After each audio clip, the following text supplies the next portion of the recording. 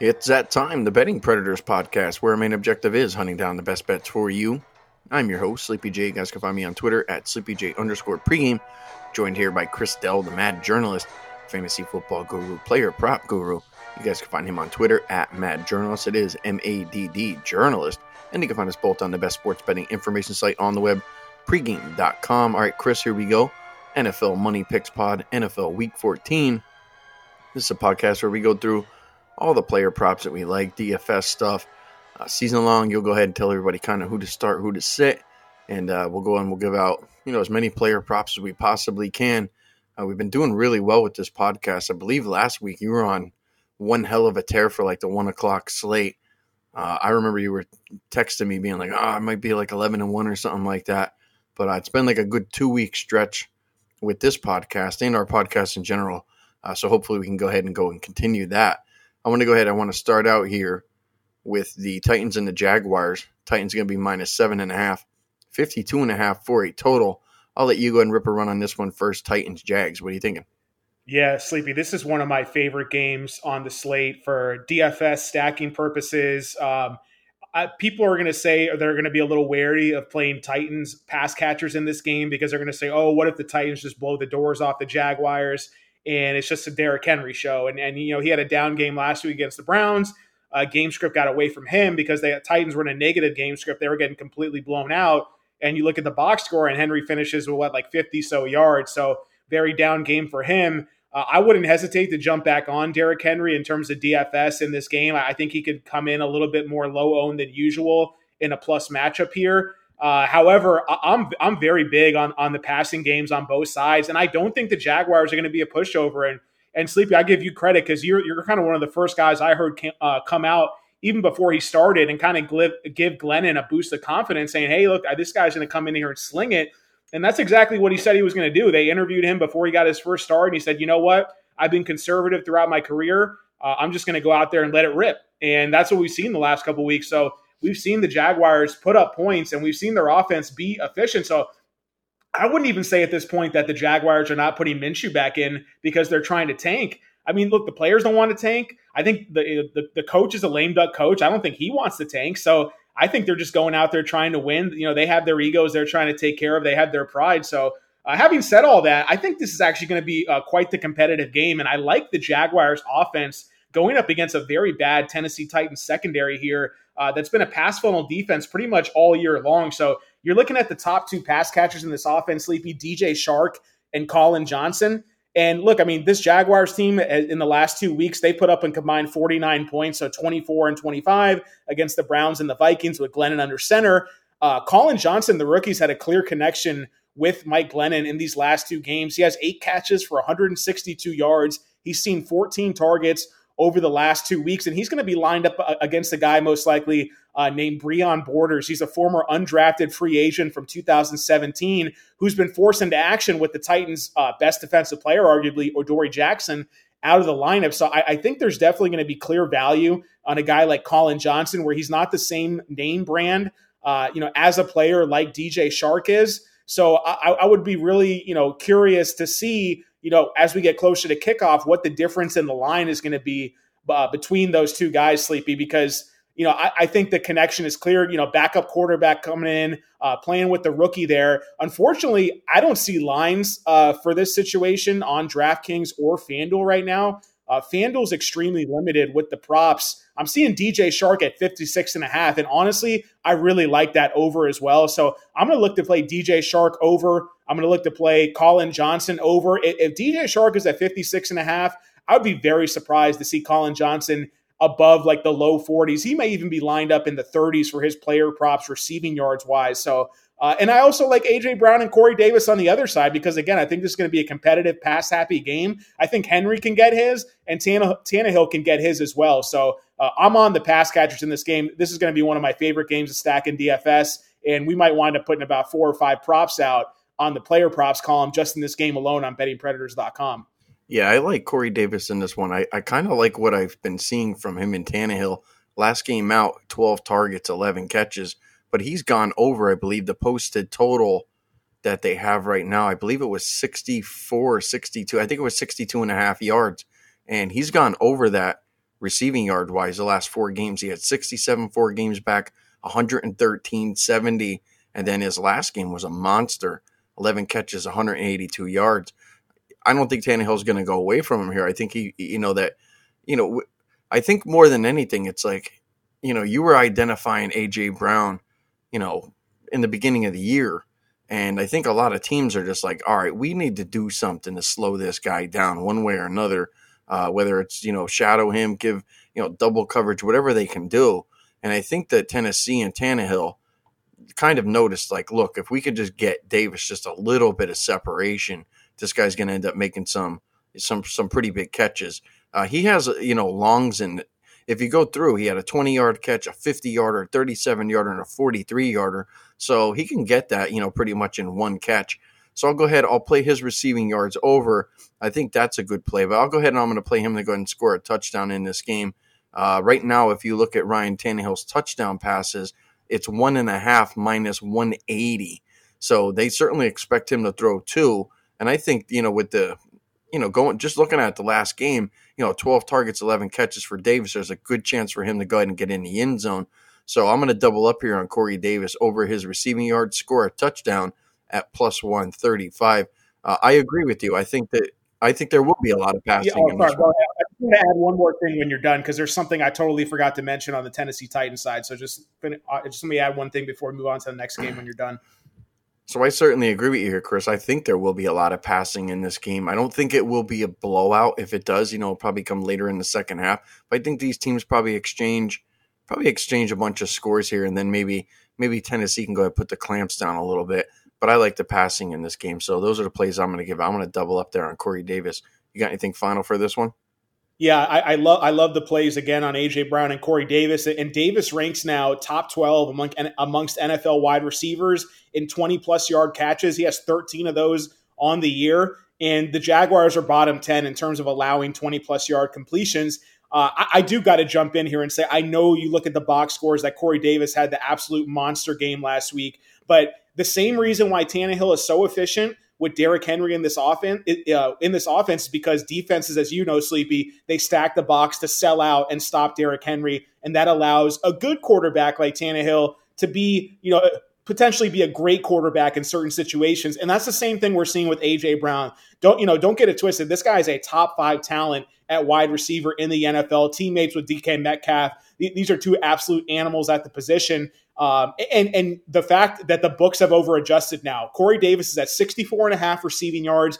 A.J. Brown is at 57.5. I'm telling you, man, I don't care what the box scores and game logs have looked like the last couple of weeks. A.J. Brown should never be listed lower than Corey Davis on receiving yards. So, I didn't even realize that because I was looking at the Jags guys as I was talking, but we're seeing 7 less yards from A.J. Brown compared to Corey Davis. That is a mistake by the books, in my opinion, and I'm going to be all over that prop for A.J. Brown. Yeah, 100%. I thought for sure, I'm like looking at him like, okay, I get it. Like Corey Davis has gone off. I think one of the things that we should probably bring up here, Chris, and I don't know if you agree with me or not, but I'm pretty sure that you'll probably be, in the same ballpark. Go back to last week when Davis had that monster game. I mean, they were down big in that game. I mean, what were they down, like 38-3 or something crazy? Like they had no choice but to throw the ball. And my guess is, from watching the game, is Cleveland was like, you know what, just give him everything underneath, whatever the case might be. Davis was catching catching all the passes. But, I think that this is one of the games where Derrick Henry isn't going to need to be used, where they're not going to need to go out there and run that guy like crazy. Like if you can give him a week off and not, have to go ahead and feed him the ball 24 times in a game, if he can go out and go get his, little 12 or 14 rushes and get his yardage and help the team out, move the ball, I think they'll probably do that. And that's why I was kind of thinking, I'm like, well, if Davis went off and Tannehill had a really good connection with him last week, it'll probably continue into this week. And I'm thinking Henry probably won't be overused this week because it is the Jaguars. I think, they're going to be like, what, this guy's been carrying us. They just played Chicago, Indy, Baltimore, Indy again. It was like, a rough stretch, a tough stretch of defenses there where, they really counted on Henry. So I'm just wondering maybe if they use a lot of Henry this week. I don't think that they will. And if you're thinking they're going to pass a lot. So I'm in line here with you. But I'm going to go ahead. I'm going to take a shot there with Davis. I think there's a good chance he gets in the end zone, and the yardage to me would just be an added benefit. Let's jump over to our next game here, Chris. We got this will be the toilet bowl of the weekend. Cowboys and the Bengals. Cowboys are going to be -3.5, -3 at some shops. Total 43. I'll let you go ahead and talk about this one first. Cowboys, Bengals. What do you got? Oh, man, this is my favorite game of the week for player props and for DFS. Actually, you started off with my two favorite games, Sleepy, and these are, bad teams. We're talking about the Jaguars, the Dallas Cowboys, the Cincinnati Bengals. Give me all the Gio Bernard over 55.5 rushing yards in this matchup. I love that play. I've got Giovanni. If you want to play the rushing and receiving, I wouldn't hate it as well, but I'm going to stick to the rushing. This might be, bottom 3 or 4 rush defenses in the NFL. We got the Bengals at home here. I think that they can hold their own and be competitive in this game because the Dallas defense, I don't know if they're going to be able to get after Brandon Allen as much as other teams have recently. So Giovanni Bernard, 55.5 rushing yards. He's the one who's getting all the work in that backfield. We've seen, Samaje Perine every now and again mix in, be a change of pace, give Gio a breather. But, if you've heard this pod long enough, I'm a beloved Cincinnati Bengals fan, and I've loved Bernard ever since they drafted him. Yeah, he's been on the team for a long time now, but he doesn't have the same burst as he used to early in his career. But this guy has gotten big workloads in the past, and he's made the most out of them. And this is the best matchup the Bengals have, period, for the rest of the season, or maybe even all season for that matter. So I really like Giovanni Bernard. I like him in DFS as well. I think he gives you that floor as a pass catcher in this game, where if the Bengals are competitive, I could see the running backs being involved in the passing game. So like I said, I got Gio as a borderline top 15 option in fantasy this week. People are not going to be on the Bengals in fantasy in general, or even with the prop market. And I just don't trust Brandon Allen being able to help enable receivers to get over their totals when you're talking about guys like T. Higgins, like Tyler Boyd. But I do think those are very sneaky, high upside guys when we're talking about DFS. And I don't think many people are going to be using them. And that's the thing in this game is you saw, you mentioned it last week on our recap pod, Sleepy, for week 13, is that Tyler Boyd had one catch for like a 70-plus yard touchdown. He could have had a much bigger day. He got ejected, get into a fight with Xavier Howard a couple plays after that. So T. Higgins has actually had a decent production the last few weeks, even with Brandon Allen and Ryan Finley coming in after Allen got hurt last week. So I don't hate those guys in DFS. And then on the flip side, Amari Cooper is going to be lined up most likely against William Jackson, who's been one of the best defensive backs in the league this season. Got to give this guy credit, coming out of nowhere, really making a lot of plays and shutting down some good opposing wide receivers. So that just means I'm going to pivot, and I'm going to play guys like CeeDee Lamb and Michael Gallup over their receiving totals because, again, plus matchup, revenge game for Andy Dalton in this situation going back to Cincinnati. So I like Gio Bernard rushing over. And then when it comes to the pass catchers on the Dallas side of things, like I said, I really do like Gallup over 50.5 receiving yards, Lamb over 49.5. Those are both set 7 and 8 yards lower than Cooper, although Cooper has the toughest matchup on the day. And we saw Gallup and Lamb heavily involved against the Ravens just this past week on primetime. So I like these guys to continue their production in a plus matchup. So again, I think this game and the Titans-Jaguars games, I'm going to have the most DFS tournament lineups with these guys. I'm probably going to have the most prop picks for my player props column on bettingpredators.com. I just love this game for sneaky offensive productions and kind of like quote-unquote ugly teams and situations. I'm going to go and I'm going to shift over to the Cowboys with this one and probably end up just jumping on Andy Dalton over 1.5 touchdown passes. I think there's a good chance, the fact that he's going to go up and play the Bengals, but I don't think that Cincinnati wants to win any more games. I think they want to go and they're like, you know what?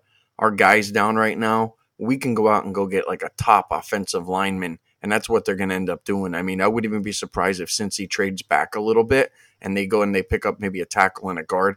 One way or another, Cincy's going to probably fix their offensive line issues. And I just worry that they might end up not looking all that good in this game. I understand your point with, that they can go out and they can throw against Dallas, and that's true.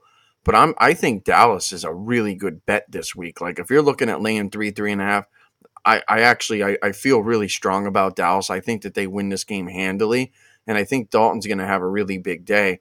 And I like Lamb as well. I think Lamb is probably the way to go. I thought his yardage was set kind of low. It's only like, 49.5 or something like that. I'm like, that's just way too low. Like, we know Dalton likes Lamb. I mean, everybody likes Lamb. I mean, how could you not? And the fact that, he could probably get that in 2 catches, 3 catches, I don't see why the hell we're not playing that. His catches right now is 3.5, and there was like heavy juice on it. It was like minus 140, 150, 160. So I don't want to play the catches. I think that the receiving yards is the way to go. He probably gets in the end zone, but I feel really strong that Dalton throws 2 touchdowns in this game. I think this is going to be a good game for Dallas, a get-right game, and I think this is just another game for Cincinnati that gets them closer to eventually fixing their offensive line in the NFL draft. That's what I feel about that one. You got anything else for that one? Yeah, Sleepy. Just the fact, again, we're looking at where the value is on the board, and you and I are both in on CeeDee Lamb. He should not be the lowest lined receiver in terms of receiving props in this offense. Again, with the right matchup and the fact that Dalton probably won't be under pressure, I think the Bengals are dead last in the NFL in terms of pressure on opposing quarterbacks. So CeeDee Lamb out of the slot. Again, the only tough matchup we have to worry about is going to be William Jackson on Cooper, which means that Andy Dalton's going to look towards Lamb and Gallup just as much as they did last week when basically what we saw last week was that Jimmy Smith was out. So Marlon Humphrey, who usually plays the slot, he moved to the outside. So they had their 2 best defenders in Marcus Peters and Marlon Humphreys covering Amari Cooper and Michael Gallup. And what happened? Amari Cooper, a lot of people were on his over. He wound up going under, and Gallup and Lamb easily cleared their over. So the fact that Lamb is like a high volume catch type of guy, and also, again, you're seeing his reception prop I'm looking at on Bet Online is a flat number of 4 at minus 114. So he's definitely in consideration for me for one of our double dip props where I could be playing Lamb officially, over 4 catches. On DraftKings, you don't want to do it because over 3.5 at minus 175. I'd rather just take the 4 at close to even money there because I think he's easily a candidate who could rack up 5, 6, 7 catches in this game. And I don't think there's any reason why he can't. And I think one of the reasons why Dallas throws in this game, they have nothing to lose. Like how much do they really want to run, their franchise running back? I don't think Zeke gets – I think it's going to be, probably a 50-50 between him and Pollard, and I'm sure the wide receivers will be out there. But, I don't think there's any problem going ahead and just letting Dalton go ahead and drop back, as many times as possible. It's not like he's the future of this team. So I think everything just kind of fits hand in hand. The fact that Lamb's at 49.5 and Gallup's ahead of him and Cooper's ahead of him, I think it's just a no-brainer, Chris, that's certainly the way that we have to go in that game. Let's jump over to our next game here. We got the Giants and we got the Cardinals. Cardinals going to be minus 2.5 at some shops. There are some minus 1.5s out there at some of the sharper books like Pinnacle. Total 45. There are a few 45.5s out there as well. Cardinals, Giants, Chris, what are you thinking? Well, Sleepy, we have a couple situations up in the air for this game. I think Kenyon Drake is still officially listed as questionable. I saw a report earlier today that's saying that he was expected to play, and you add to the fact that we haven't known what the situation of Kyler Murray's shoulder has been over these last couple weeks. I'm not going to go back to the under rushing. We've hit that twice in a row now with Kyler. I think now is the time to back off because now we're like a full 3 weeks, like 20-plus days removed from when he hurt that shoulder against the Seahawks, back, I think it was in like week 11 he did that. So I don't know, man. DraftKings doesn't have any props up for this game. You could get some decent props on FanDuel Sportsbook right now, but it is still limited there as well. I just can't trust the Arizona offense. I don't know what they're going to do. I don't know what type of game plan Cliff Kingsbury is going to try to scheme up for this game because, again, we saw the Giants defense last week, really get to Russell Wilson and cause a lot of pressure on that Seahawks offense. And Seattle was trying to throw the ball all over the field last week, and they just simply weren't able to move the chains very often and get into the end zone. So if they gave Russell Wilson problems, I'm afraid of what Kyler Murray is going to be able to do in this game. I've got Kyler Murray in a league where I just snuck into the playoffs, and I'm the 6th seed. And even though a lot of these fantasy sites and apps, you're going to see them have Kyler Murray projected to basically be like a borderline top 10 quarterback, I'm still debating whether or not I want to throw a guy like Matthew Stafford in there. We'll talk about him later. With Darrell Bevell as head coach has completely opened up that offense. So I'm borderline on Kyler Murray on what he's able to do physically. And because of that, it just scares me away, especially the fact that DeAndre Hopkins is going to be lined up against James Bradberry in shadow coverage. And Hopkins has already been struggling because of Kyler and other reasons. And the fact he's got a very tough defensive back matchup, it just scares me away from all Arizona props in this matchup. I think the one place, Sleepy, that you could look again could be possibly on Wayne Gallman. However, I just don't know if I can trust the Giants maybe in a letdown spot here to be able to play from ahead and have a positive game script. So honestly, I just don't think, for those reasons that I just said, I might not have any props in this game. I just don't have any good feels for this right now. You know what I'm going to do, Chris? I'm going to kind of just go against, what you've been preaching for the last couple of weeks, and you've been cashing tickets left and right on Kyler Murray under his rushing yards. And I made a strong case last week that maybe we don't want to play that. And again, it came in under. But the main thing that I said was that, look, man, like this team, if he's not running, they're not going to win. And it's very, very similar to the Baltimore Ravens offense. If Lamar Jackson's not running the ball, they're struggling. I think and look, and I know what you generally say is that, Murray is the future of this team. And granted, I agree with you, but, a loss here and the season's probably a wrap. But I think Arizona, they're thinking, no risk it, no biscuit here. It's like, we got to let this guy go out and do his thing and stop, putting the leash on this guy. I think Murray goes out and he runs. I'm going to get him at like an all-time low here, right? I mean, generally his rushing yards would be what, Chris? Right now they're lined at 36.5. I mean, there were times where they had him lined in the 60s. Am I right? Yeah, he was like borderline like mid-60s for a second there because he was averaging like over 70 yards a game for a long stretch. I think that this is the time to buy him. I think it's one of those situations where I know it's not his normal groove, but I'm getting him at the lowest price that you could possibly get him. And I'm getting him in a situation to where the coaching staff and the team has to know if we don't let Kyler run, we're in deep crap here. So I'm going to go ahead. I'll play his over. And it's not that you're not going against it this week. You're just saying maybe we just cashed too many damn tickets. Maybe we don't take that risk this week. And I think you're probably right.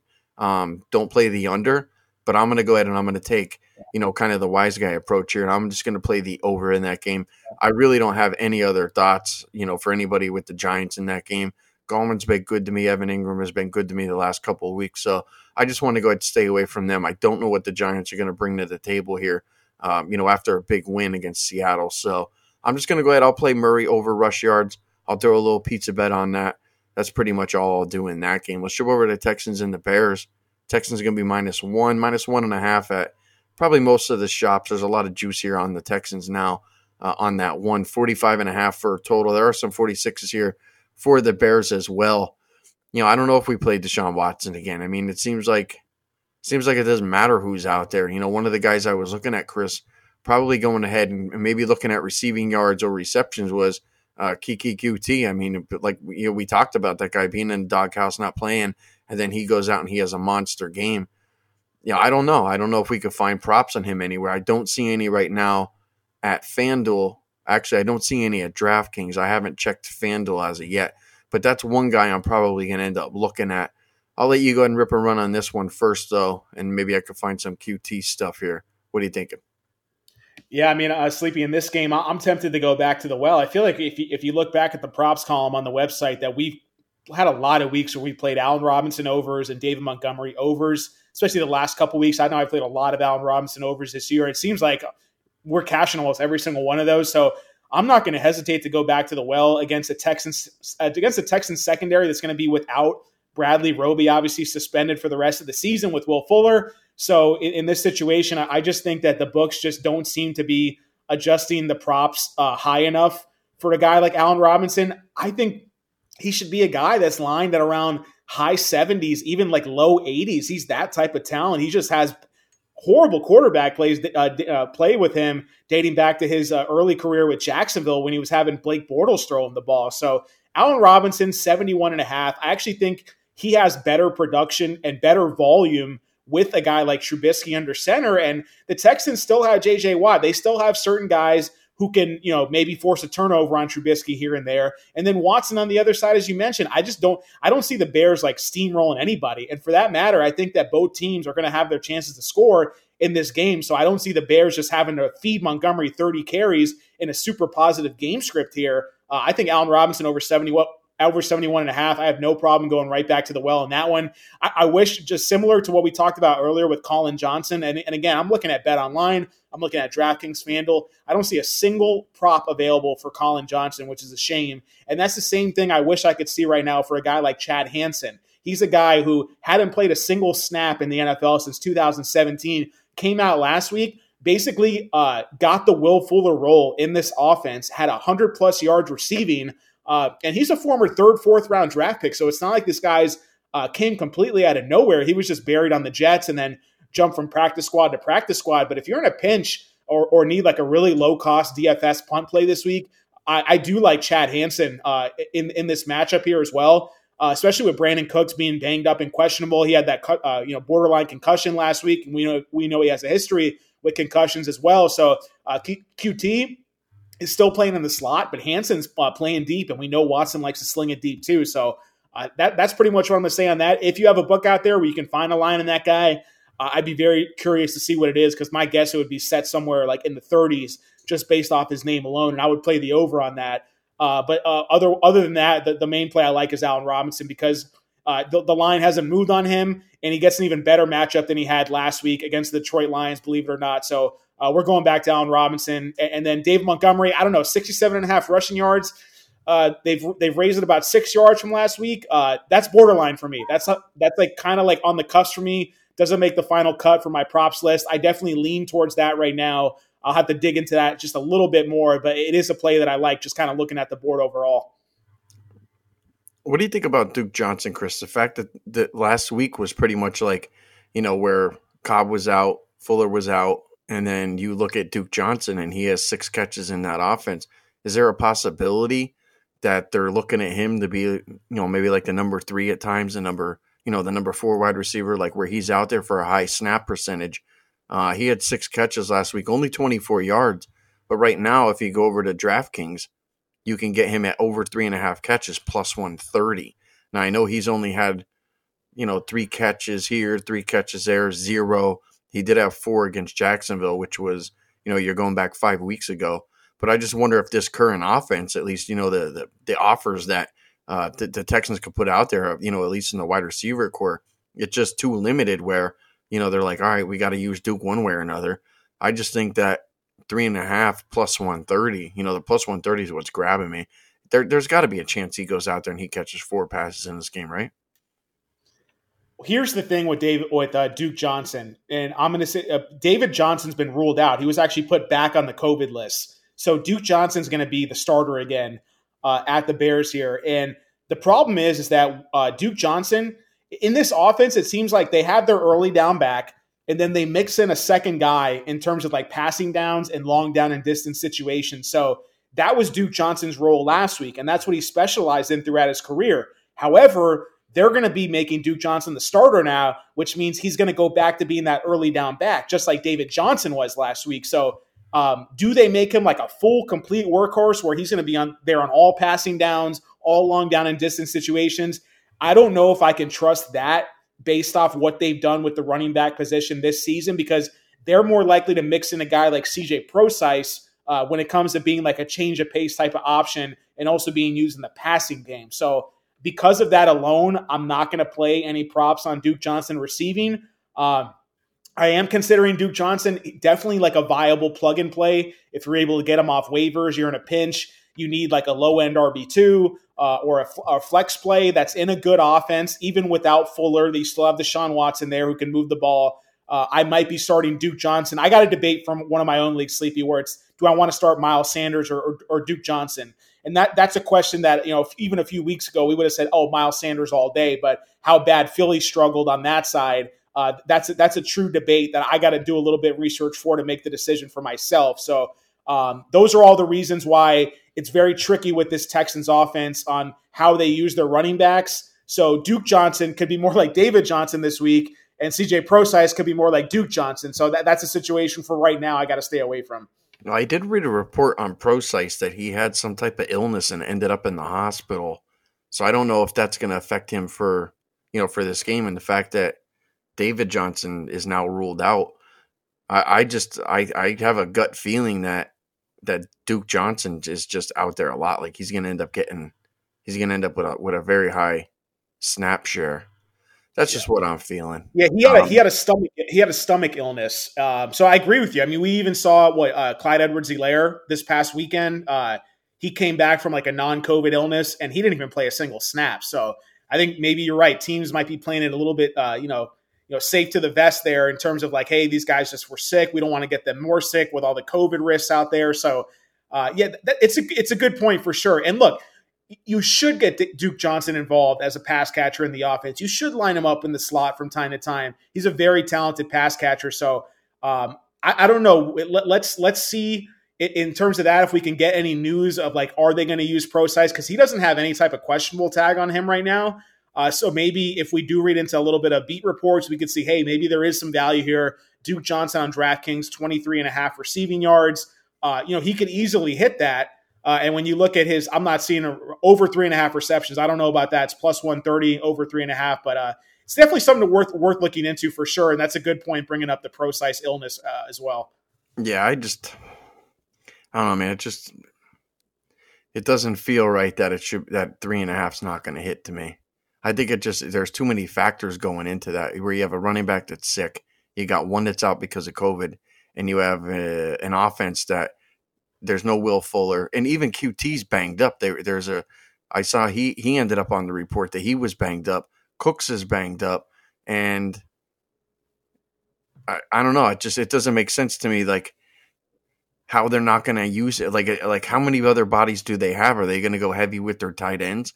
Those tight ends, I don't even know the last time they got 3 or 4 catches in the game or where they were just heavily targeted. So I don't know. I'll take a shot on it. I'll play him over his 3.5. I mean, plus 130 for me. I feel like I'm getting a bargain. Like I would think that would probably be minus. What you're saying makes sense, but I just have a feeling it's like, well, where are these bodies going to come from? At least the healthy bodies. Yeah. So that'll be an interesting game. I don't know. I don't want anything to do with Chicago. Forget that. I want nothing to do with the Bears.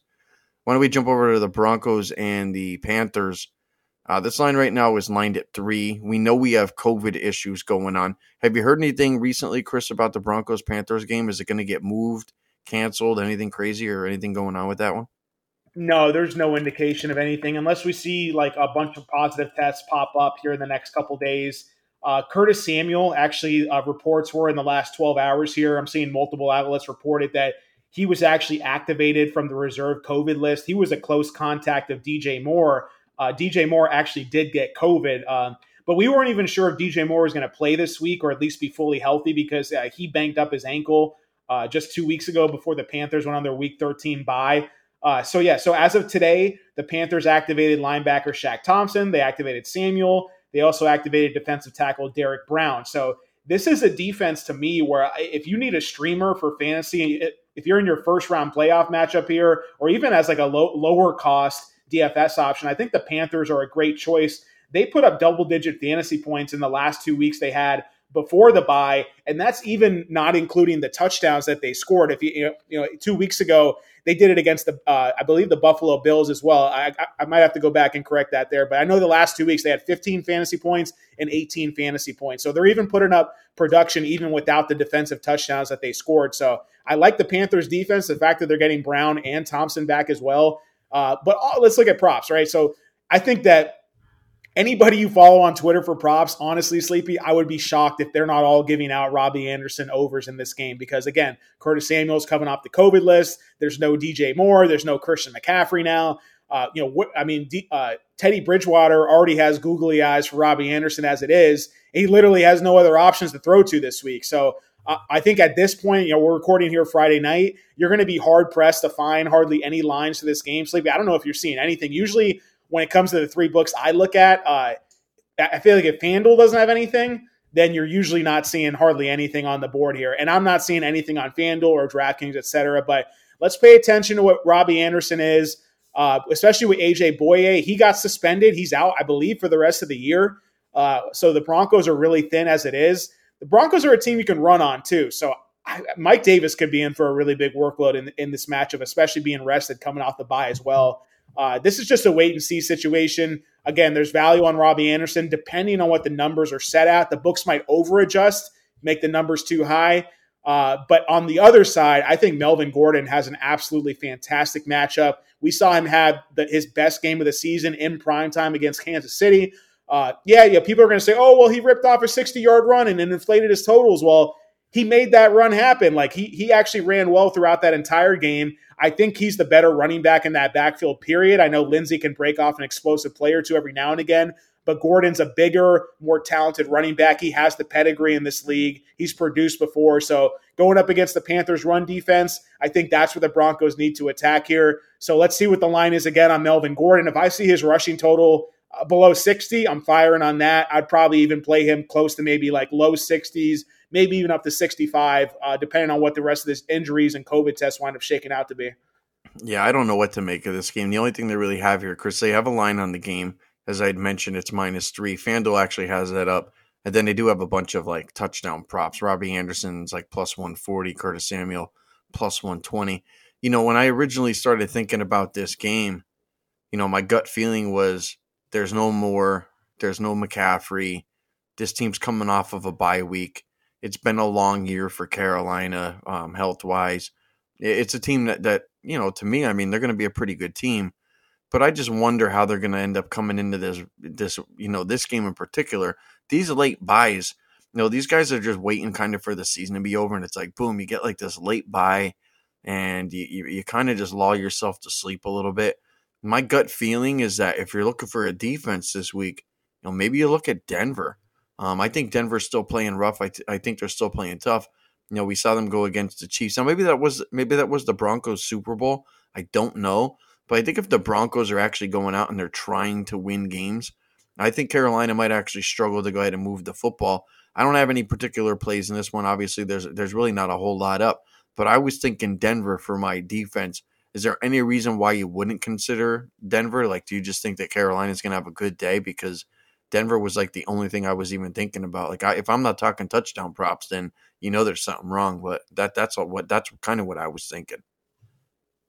I mean, I feel like Mike Davis has a chance to score probably a touchdown better than anybody else in this game. I would say him and Melvin Gordon, because Melvin Gordon's been exclusively used in the red zone for the Broncos. But if you're going to choose between defenses here, you got to go with the defense that's facing Drew Lock. I mean, that's just for me. That's how I got to go. I have the Panthers ranked as a top 5 fantasy defense this year. This week, excuse me. I got them ranked ahead of teams like the Buccaneers, ahead of the Colts, ahead of the Ravens. Like, I'm very high on the Panthers defense. I stashed them on a few leagues. It's just a little tidbit if you're not doing this already in fantasy. If you got 1 or 2 bench spots to play with and the Panthers are out there and your opponent hasn't set his lineup right, or maybe he has a shaky defense, I would pick up the Panthers defense right now and just stash them just so they can't be played against you if you're in a fantasy playoff matchup. That's what I did in one league. And what I'll probably do is I'll probably drop them tomorrow because then they won't be able to be picked up until next week. So it's kind of like stashing them momentarily. Don't allow any of your opponents to add them and start them against you. And then you drop them when waivers are able to clear, so people can't pick them up until next week when they're at the Packers, and no one's going to be starting the Panthers at the Packers. So just a little bit of a fantasy tidbit, a strategy I'm using. In that league, I had the Panthers on my bench. I've got the Seahawks in there. So if I didn't have the Seahawks at home against the Jets, I would absolutely be playing the Panthers with confidence. But that's where I would go in terms of fantasy. I got the Broncos more or less as like a mid-tier option kind of ranked in like the 15, 16, 17 type of range. It's funny, Chris, before I asked you about the Denver thing, like as I threw it to you, the first thing I went and did was I went and I looked for Drew Lock interceptions. And you make a great point, man. I mean, he threw like 2 interceptions last week. He had a boatload, weeks before that. So it makes sense. Maybe do we get crazy? Do we play Carolina defense and special teams to score a touchdown at 5-1? Maybe there's an option there. But you do make a good point. I mean, it is Drew Lock, so I could see why you're talking Carolina. I still think Denver probably has a decent day defensively. Mike Davis right now -135 for a touchdown. Melvin Gordon at -105. So those seem like pretty good prices for those guys to get in the end zone. Certainly. Let's jump over to the Vikings and the Bucks. This is going to be probably one of the bigger games of the weekend here. The Bucks are going to be -6.5. Pretty much at most shops. Total is going to be 53. How you feeling about the Vikings and Bucks this week, Chris? Yeah, so this is a game that you look at the Vikings side of things, and well, okay, so everyone's going to say Dalvin Cook, he's going to struggle, but they're going to feed Dalvin Cook touches, and he's been involved more in the passing game as the weeks have gone on. So just because the Bucks have a pretty stout front seven and have been able to stop a lot of opposing running backs, excuse me, I wouldn't hesitate. I wouldn't just go and automatically play Dalvin Cook under.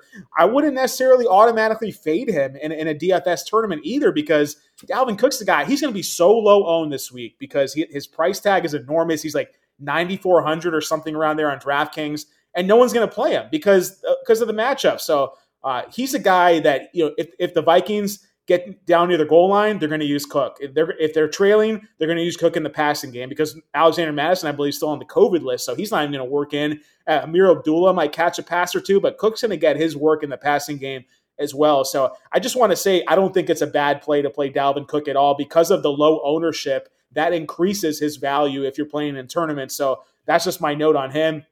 Obviously, Adam Thielen and Justin Jefferson. I mean, you look at what the Rams did against the Bucs, Sleepy, a couple weeks ago, and it was Robert Woods and Cooper Kupp, and they both went off against this secondary. And now I believe that you can verify this for me, Sleepy, or not, but Jamel Dean is questionable. He might not even play. Carlton Davis has been burned these last couple weeks. If you're lining him up one-on-one against Jefferson, you saw what Tyreek Hill did to him. And the Bucs play man coverage at one of the highest rates in the league.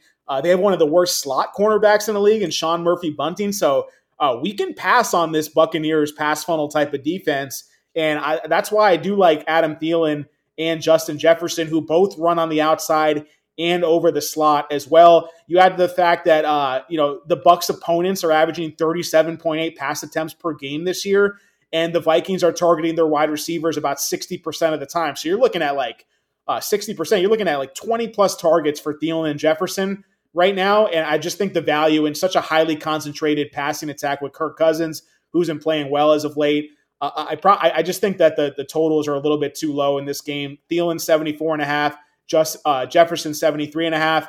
I'm probably going to play both of them, and I would be surprised if they both didn't hit. I'd be shocked. I'd be surprised if both didn't hit, and I think at the worst you're just going to split that. But I think both these guys have massive upside in this type of game. I wouldn't mind stacking them in DFS and bringing it back with a guy like Antonio Brown on the other side as well. You know what I'm thinking about doing here, Chris? And I'm just thinking about what Tampa Bay is going to do defensively in this game.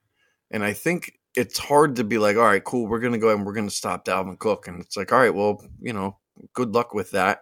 And then you're going to leave Thielen, you're going to leave Jefferson back there to just run wild.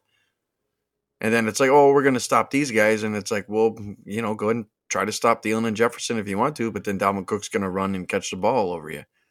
So the only thing that I think that Tampa Bay can do in this game is to put a massive amount of pressure on Cousins. I think that's probably what they're going to do. I think you're going to see a lot of blitzes here probably from Tampa. So what I'm going to do is I'm going to play Kirk Cousins to go ahead and throw an interception in this game. And you could get him right now minus 140 to go ahead and throw an interception. I think there's a real high probability that Cousins ends up getting picked off in this game. I just have a feeling that Tampa Bay's defensive game plan in this one is, are we going to stop, these guys running routes? Are we going to be able to stop Dalvin? I think the main goal is at least if we can get Cousins off his mark, and and they're on the road too. I think that that's probably the best defensive game plan that Tampa can come up with, is just getting Cousins' face as much as possible, make him as comfortable as possible, so this offense just can't, this offense just can't operate. And then if they do get stuck in a lot of second and third and longs, I mean, that kind of takes Cook out of the equation in that sense too. So I have a real strong feeling that that's what Tampa's going to end up doing here. So I won't get cute. I'll just go ahead. I'll play Kirk Cousins to go ahead and throw an interception minus 140.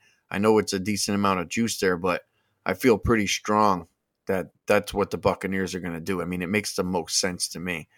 All right, let's jump to our next one here. What do we got? We got the Chiefs and the Dolphins. Chiefs going to be minus 7.5. Total 50.5. Now, I didn't know what to do with this one, Chris, because I'm like, do we want to go ahead and play any of the wide receivers for the Chiefs in this one? We know the Dolphins are strong. And then I'm like, well, Le'Veon Bell was taking a bunch of carries last week. He's not that good. I'll tell you right now, that guy is just, he's not that good. And then I'm thinking about, what do we do with the Dolphins here? I would look more maybe at some of the Dolphins players to go ahead and get some of their yardage, maybe some of their catches. I don't know what you feel about this one. I'd rather you talk me into something. This isn't one that I just think it's tough to go ahead and play anybody really against the Dolphins. I know it's Mahomes.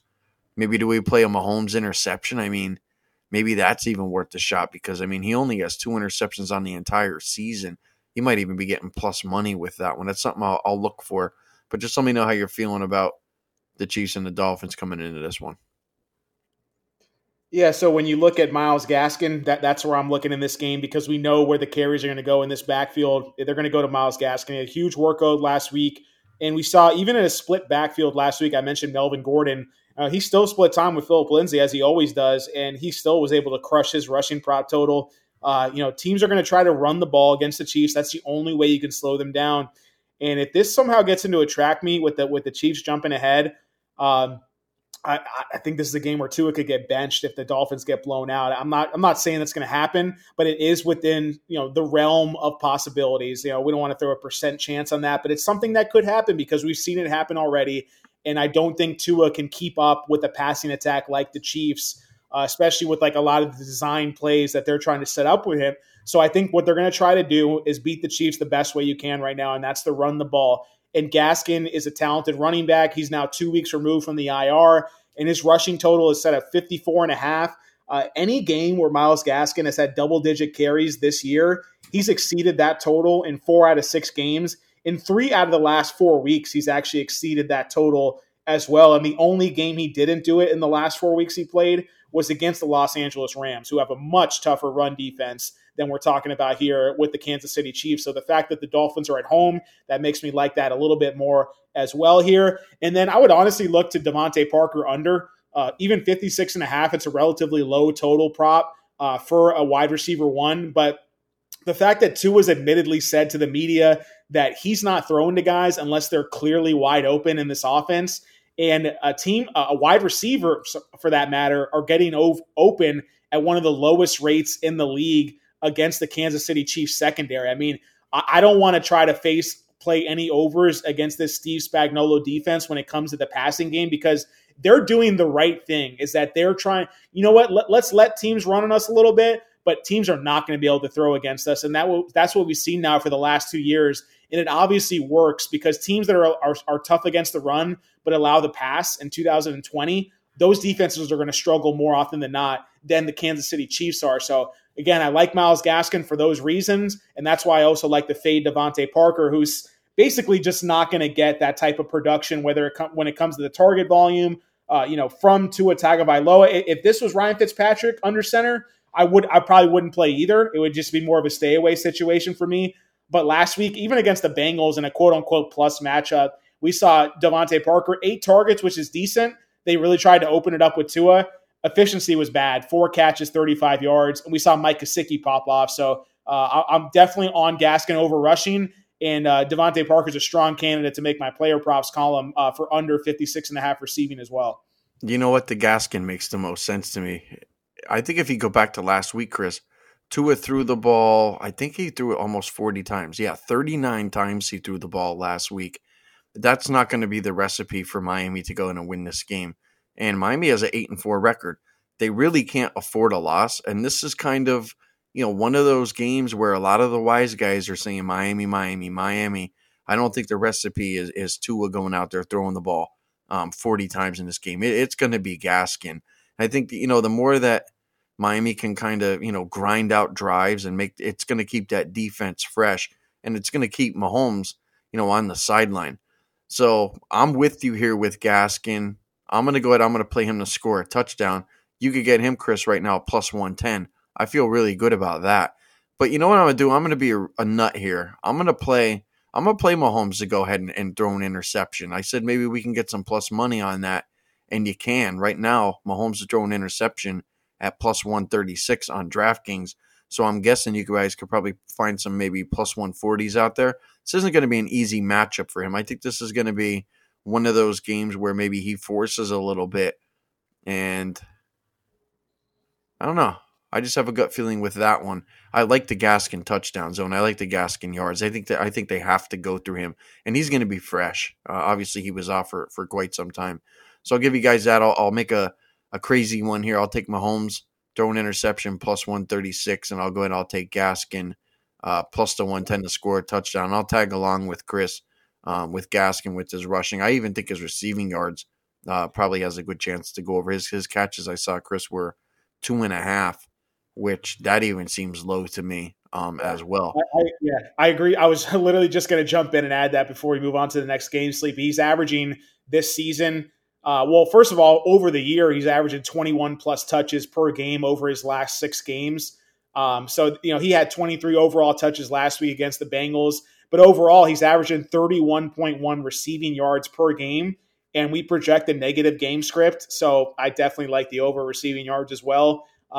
Maybe we also want to look at the over in terms of rushing and receiving yards combined. But this is a game where I think the Dolphins try to establish the run early, and I think they have success to an extent. And then in terms of what the Chiefs can do on the other side, I agree with you. This is a tougher matchup for the Chiefs because we do respect the Dolphins' defense here. Maybe it's a sneaky type of under game, but I think Mahomes eventually, finds a way to make it work. And once the Chiefs do get ahead, if we're projecting that type of game script like the total says right now, even though the Chiefs are on the road, we're looking at 7-point, favorites here on the road for Kansas City. So in that case, we could see a lot of rushing for Gaskin early. It's a low enough total to hit even in a half or 3/4. And then we're seeing maybe a lot of dump off passes late as the Dolphins try to play from behind. So I think just his rushing and receiving are both set too low. Yeah. Yeah, I agree with that one. I think his receive. You know what sucks, Chris, is that I've been looking on DraftKings. I'm going to say it was probably I'm going to guess it's probably been our last 2 podcasts that we've done on Friday night, and they literally do not put rushing and receiving yards out anymore. Like it's gone. They got rid of it. And this is something that I had a really good conversation today with my best friend, and we were talking about Vegas, and we were talking about being away from Vegas and the things that like the DraftKings and the FanDuels kind of offer. And he's like, you know what? He's like, Vegas is like so far back in the Stone Age. And I'm like, well, yeah, they're not offering everything that these other books are, but they know what's going to happen to them out there if they're offering, all these player props and things like that. Like there's just way too many sharp guys out there that are going to team up and they're going to take advantage of these books and these books. That's why they don't offer, all the stuff that these other books do that a lot of people can get, the people in Jersey and Pennsylvania and stuff like that. So I think the books are kind of getting wise to, what some of the wise guys, outside of Vegas are betting, and rushing and receiving has to be one of them because, once DraftKings pretty much takes it down, and I don't even see anything for FanDuel right now. Like there are bets that guys are probably taking and more than likely middling. That's probably one of them. But anyway, I think we talked through that game a decent amount here. Let's jump over to, I have no interest in this game whatsoever. The Colts and the Raiders. I think it's just, the Colts to me are just a team I just do not want to mess with. -2.5 right now for Indy. Total 51.5, 52 at some shops. Chris, I'll let you go ahead first. You know more about these Colts players than I do. Honestly, this is just a team that I just want nothing to do with. I gave up on them early in the season. I don't even follow, who's healthy on that team anymore. I kind of just, and there's nothing wrong with that. If there's a team you're not comfortable with, then you honestly have no freaking business betting players, betting games, or doing anything with them. If you don't know enough, you just simply don't bet. And you're just not, if you're betting for action, you're pretty much just take your money and throw it in the toilet. I don't know anything about the Colts, so I'm not going to mess with anything. I would follow your recommendations more than anything. But how you feeling about the Colts and Raiders? Yeah, so just to piggyback on what you just said, I mean, people hit us up, say, hey, how come you don't talk about the primetime games on this podcast? I don't think people realize sometimes as much work as we're putting in, and we can come in here and rip and run on a podcast for like an hour or hour plus, but how much work, time, and research goes into doing this podcast and then turning around, writing the content for the site. I mean, what goes in from I literally start my player props research like more than a week ahead of that week's games that I'm going to be writing it for. So, again, shout out to Mike D'Angelo on Twitter as part of our retweet army. He's also now a new contributor on our team. he's putting together like a player props podcast recap that we're now putting on the website, where you can kind of catch like a little bit of summary and some quick hitting notes from what we're talking about here. But obviously you want to listen to the podcast for the full deep dive and to get every single thing we're talking about as well. And then my player props column, again, that's going to be my final top plays of the week as we go through our process here on the podcast. And I start writing and researching things more over the weekend. And just doing the main slate alone is a lot to go through, especially with no more teams on a bye. So next year, we talked about doing some type of premium services for subscribers and packages and primetime games, primetime props, bets, handicaps, etc. That's something we're definitely going to consider for people who do enjoy the action, whether it's recreationally, occasionally, etc. So that's just a quick note on that. In terms of Colts and Raiders, Jonathan Taylor, to me, I don't know how we don't look at his rushing yards over in this game, Sleepy. I mean, look at what Ty Johnson did against the Raiders last week. I mean, he had 100-plus yards, and let's not try to get it twisted here. Ty Johnson's not any type of world-beating running back by any means. I think if Frank Gore didn't get hurt early in that game, first play of the game with a concussion, he might have had 100-plus yards against that Raiders rushing defense. I think the Raiders have one of the worst defenses in the league. Even their secondary, I mean, LaMarcus Joyner is a good player, but outside of that, they can't stop anybody on the run or the pass this year, the Las Vegas Raiders. So I'm all over Jonathan Taylor. This is my best bet of the week. I gave it out on the podcast as well. I don't know if you can still find I'm surprised the line hasn't moved to -3 in most places, honestly. I love the Colts -2.5 in this game. I just think they're the absolute better team. I think the Raiders were lucky to get out with a win last week, and this could be a letdown spot for them coming back at home. I think the Colts are going to be all about their business, and I think positive game script here. If they're playing from ahead or even in a neutral pace type of situation with the matchup, Jonathan Taylor should be able to get less than half of what Ty Johnson got last week. So I know that's kind of a simple handicap there, but I just think we got to keep it simple for this game, and that's the prop that I like the most. The only other place I'd look would maybe be to guys like T.Y. Hilton and Michael Pittman.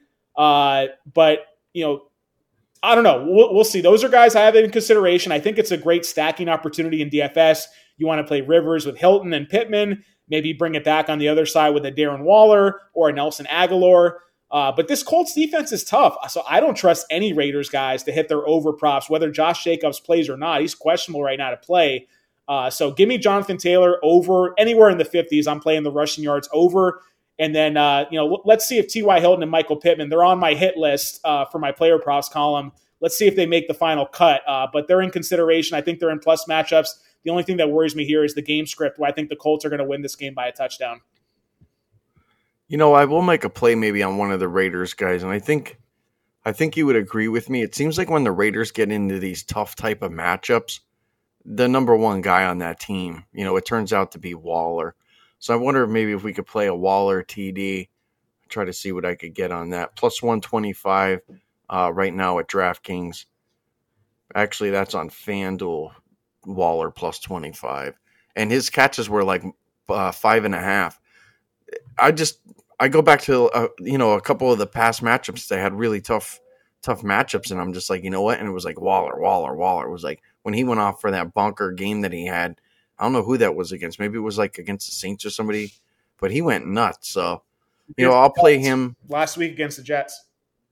The Jets, yeah, and that wasn't a tough matchup for him though. But I think it was just one of those games where it was like, well, easy money. So. Yeah, I'll go ahead. I'll give you guys that one. I'll play Waller to go ahead and score a touchdown.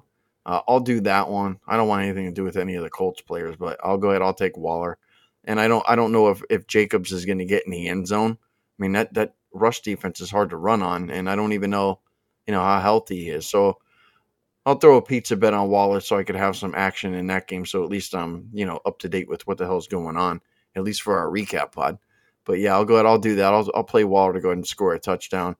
Let's jump over to the Jets and the Seahawks. Seahawks going to be -13.5 here. Total 47. If you guys didn't listen to the Wednesday NFL Week 14 podcast that we did, the Seattle Seahawks were my best bet. I think everybody scores in this one, Chris. I don't know what the Jets do. I know Pete Carroll. I know him well enough, even though this isn't my team. If there was a team that I've watched probably more than the Eagles and the Packers, it's easily the Seahawks come in third. I I just know what Pete Carroll's going to do in this game, and he's going to look to run the score up. And he don't care how he does it. He's going to be the guy kicking field goals when they don't need to, and he'll be out there throwing third down and 10 when they could be running the ball with 6-7 minutes left, up 17 or 20 points. He'll be throwing. I just know that he wants to get his team a feel-good win coming off of that loss.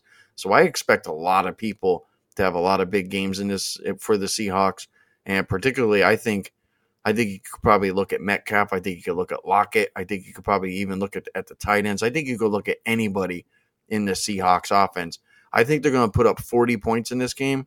So I'm going to go through. I'm going to look. I'll let Chris talk here, and I'll see what. I haven't really looked at much at the Seahawks game, but if you guys are looking for my best bet of the week, it's the Seahawks. I think they absolutely blow the doors off the Jets. I think the Jets probably go into this game going last week like, can we trust the coaches? Look what the hell they did. They're making us, go ahead and blitz the quarterback, and then they get burnt. And the Jets seem like they were trying. I don't know if you guys all agree with me, but look at the scoreboard and look at the games that the Jets were playing in. Myself, Uncle Dave, I even think Chris was on the Jets a couple times the last couple weeks, and they were coming in, they were cashing tickets. But I mean, they got to be like a deflated tire coming into this one. Not to mention they're on the road here with all the COVID BS.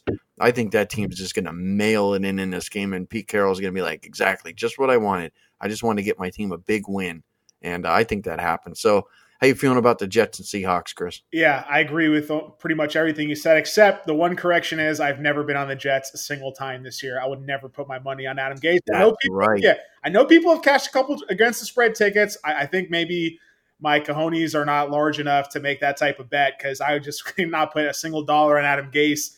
And that's pretty ballsy on your end, Sleepy, to minus 13.5 is what I'm seeing at Bet Online. But I mean, I love the Seahawks in a teaser. That's where I would go in terms of handicapping that game on the line there. But in terms of props, I mean, you already said it. And I think we got to keep it simple. Again, some of these games, you just got to keep things simple. And the Jets are a pass-full defense. We saw with Darren Waller, a tight end who's basically a wide receiver for the Raiders, and he just tore them up. And they've been getting torn up by opposing wide receivers all year long. So DK Metcalf over. I think I might even go to Tyler Lockett over. I mean, DK Metcalf, first of all, this guy leads the NFL in receiving yards. But yet, for some reason, his receiving prop lines are continually set in the 70s. It just makes no sense to me why they're not treating him like a Devontae Adams or like a Julio Jones when he's 100% healthy. So DK Metcalf over 75.5 on FanDuel at minus 110.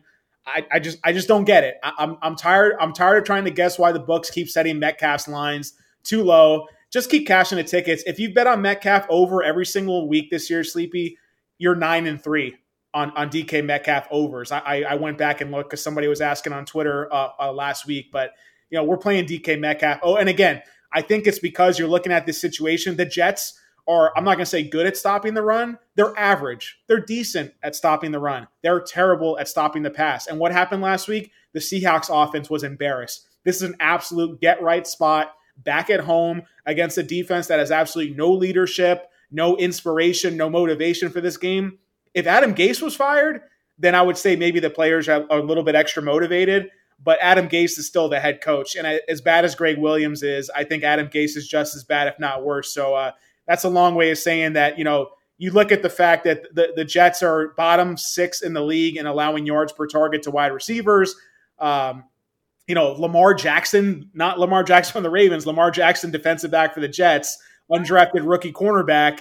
He's been forced into the starting lineup due to injuries, and he's been destroyed in coverage, allowing 24 of 34 passes for 380 yards, 5 touchdowns. So I could list the stats all day. I'm playing DK Metcalf over, not even thinking about it. And I'm also going to consider Tyler Lockett over, who I'm noticing is in the mid-60s, 64.5 right now as well.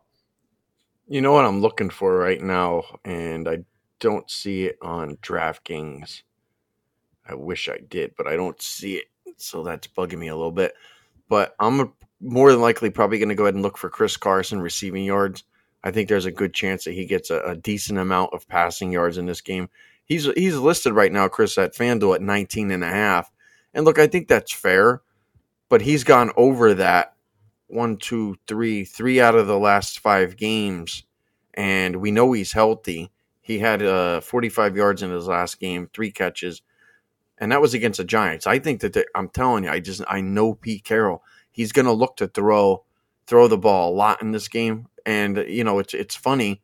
I'm looking here at the results for the Seahawks, and they haven't scored 40 points all year long. This is going to be the first game that they score 40, and I'm willing to bet that Carson probably even gets in the end zone too. It's funny, like I'm sitting here looking, Metcalf minus 140 to score a touchdown, Carson minus 125, Lockett plus 105. Like they have the three top players for Seattle. I mean, you're not even getting a bargain with any of those guys. And Chris, I'll answer your question for you, and it's only because I know the Seahawks team really well. One of the reasons why they won't put Metcalf's yardage up is because if you go through and you watch this Seahawks team, maybe the last 5 years, there's always guys out there catching passes. It's like, who's that guy? Freddie Swain from out of nowhere. Here comes David Moore, and it's Will Dissly, and it's Hollister. And it's like, all right, well, like, where's Lockett at? But DK Metcalf is top 5 receiver in the league. I think you would agree with me. Like, the dude's just a monster. Yeah. Like, they don't need the Disleys anymore. Like, you don't see them throwing to, the Freddie Swains and David Moores as much as they used to. So I think that the books are still like looking at this Seahawks team like, that you don't know who they're going to throw out there. Maybe it's a Carlos Hyde, or, maybe it's another guy, DJ Jalliser comes out. It's like you don't know who they're going to throw passes to, but it is Metcalf, man. Like, you don't take that guy off the freaking field the same way that they don't take Lockett off the field. So I think Metcalf gets in there. I think they just put up a boatload. But I think Carson is going to be a guy that's going to benefit in the passing game too, because that's what Pete Carroll's going to try to do. He's going to try to get Russell Wilson. He's going to try to get him back in action. He's going to be like, Russ needs his 4 TDs. We need to put up 40. And I know that, Carroll's been like, oh, yeah, we need to run the ball more. That's all BS, man. That dude is just saying that just so the Jets probably try to stack the box so he can crush them over the top. He's going to look to run the score up. Just trust me. Yeah. So I'll go ahead. I'll give that out. I'll give out Chris Carson over 19.5 receiving yards. You guys can hear it in my voice. I feel really good about Seattle. So yeah, Sleepy, and there's been a narrative about ever since before the season started. Oh, will they let Russ cook? Will they let Russ cook? And that the fact that like Russell Wilson hasn't had the same success through the air over this last month. But if you look at the overall numbers, the Seahawks are still passing at above expectations. So they're still a more pass-friendly offense than more than half of the rest of the league. So in this situation, again, I agree with you with that get right spot here. And the fact that, Chris Carson's been a little banged up. Carlos Hyde's been a little banged up. There's no need to put the extra, workload and volume on these running backs here when the Seahawks have playoff aspirations. And I think they want to get right on offense just as players as well to get that confidence moving forward as we get into the thick of things here, moving into week 15, 16, et cetera. So again, for all these, I mean, I don't know how I cannot not play DK Metcalf in DFS this week. He has a massive ceiling, and he's had a couple drops recently in different games where he could have easily turned like 80, 90 receiving yards into like 150 receiving yards. And he's been getting way more volume lately than usual. He's been getting a lot more targets. So I just don't know how you don't play DK Metcalf in this spot. And I'm not worried about the game script getting out of hand because teams are throwing all over the Jets, and DK Metcalf can beat this prop on one play. I'm with you. I'm going to follow you on that one just because you know how high I am on Seattle, but I just don't see how he doesn't eat this week. He's probably gonna have a monster game. He might be that guy, Chris, that we're talking about. If you don't have DK Metcalf this week, because the guy's got 168 and 10 catches and 3 TDs. That game is certainly not out of his reach. That's for damn sure. Oh, yeah. Let's go over to my Green Bay Packers. We got a goofy line here for Green Bay. You got -7.5 here at the Sharp Book at Pinnacle. And there are some 9s out there as well, a bunch of 7.5s, 8.5. So you're pretty much playing anywhere from 7.5 to 10, depending on what book you look at here. A total 54. I don't know about Green Bay this week. I'm going to probably go ahead and just look for Aaron Jones. I'm going to look that up real quick here, Chris. I'll let you go ahead and talk about the Lions and Packers first, but I'm looking for Aaron Jones before I do anything. Yeah, well, you're not going to see hardly any props in this game right now. I think it's because of the Lions situation with DeAndre Swift. He's been questionable all week. Reports are that he's going to play. A lot of people are skeptical about the workload he's going to receive. He's been dealing with non-COVID related illnesses. He's been having to deal with also like post concussion type of symptoms or complications. It's been very vague about what he's dealing with. I mean, there was an interview where I believe Adrian Peterson said like, "Oh, he just isn't right in the head," along those lines. So, I mean, if this was a normal game and DeAndre Swift was 100% healthy, I'd have him ranked as like a locked in top 5 fantasy running back. Because of everything else going on, I see some other rankers in the industry that I really respect a lot that have him like as a borderline top 25, kind of like a flex play. So I'm not sure what to make of it yet. This is one of the ones where you really got to look at the beat reporters who know what they're talking about, who follow the team, about what to expect in the situation.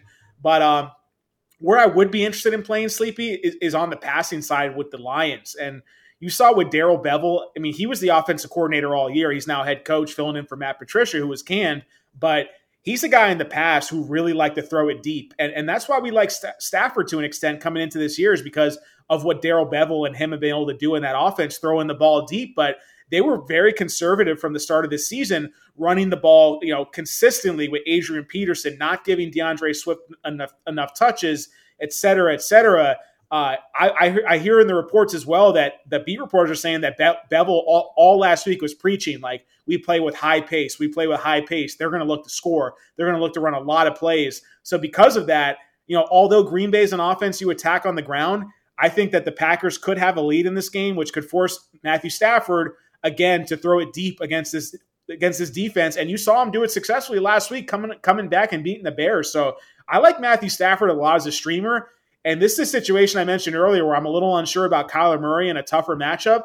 I'm debating right now whether or not I want to start Matthew Stafford over Kyler Murray. And the projections all say Kyler Murray's the guy, and the rankings all say Kyler Murray's the guy, maybe 5 or 6 spots.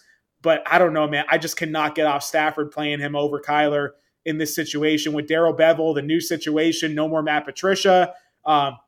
We're not going to have Kenny Golladay here, and maybe Marvin Jones draws shadow coverage from Jair Alexander. So I think you're going to see like a secondary receiving piece, maybe like a Quintez Cephas, who no longer has to deal with Marvin Hall, who was cut, getting a couple deep shots down the field in a negative game script. So I'm just talking kind of through my process here with these guys, because a guy like Cephas, I'm guessing his receiving yards total might be set in like the 30s or even like low 40s. So that could be a place to attack. I think TJ Hawkinson is definitely a place to attack in this game. Although he only had 4 targets last week, it was a tough matchup.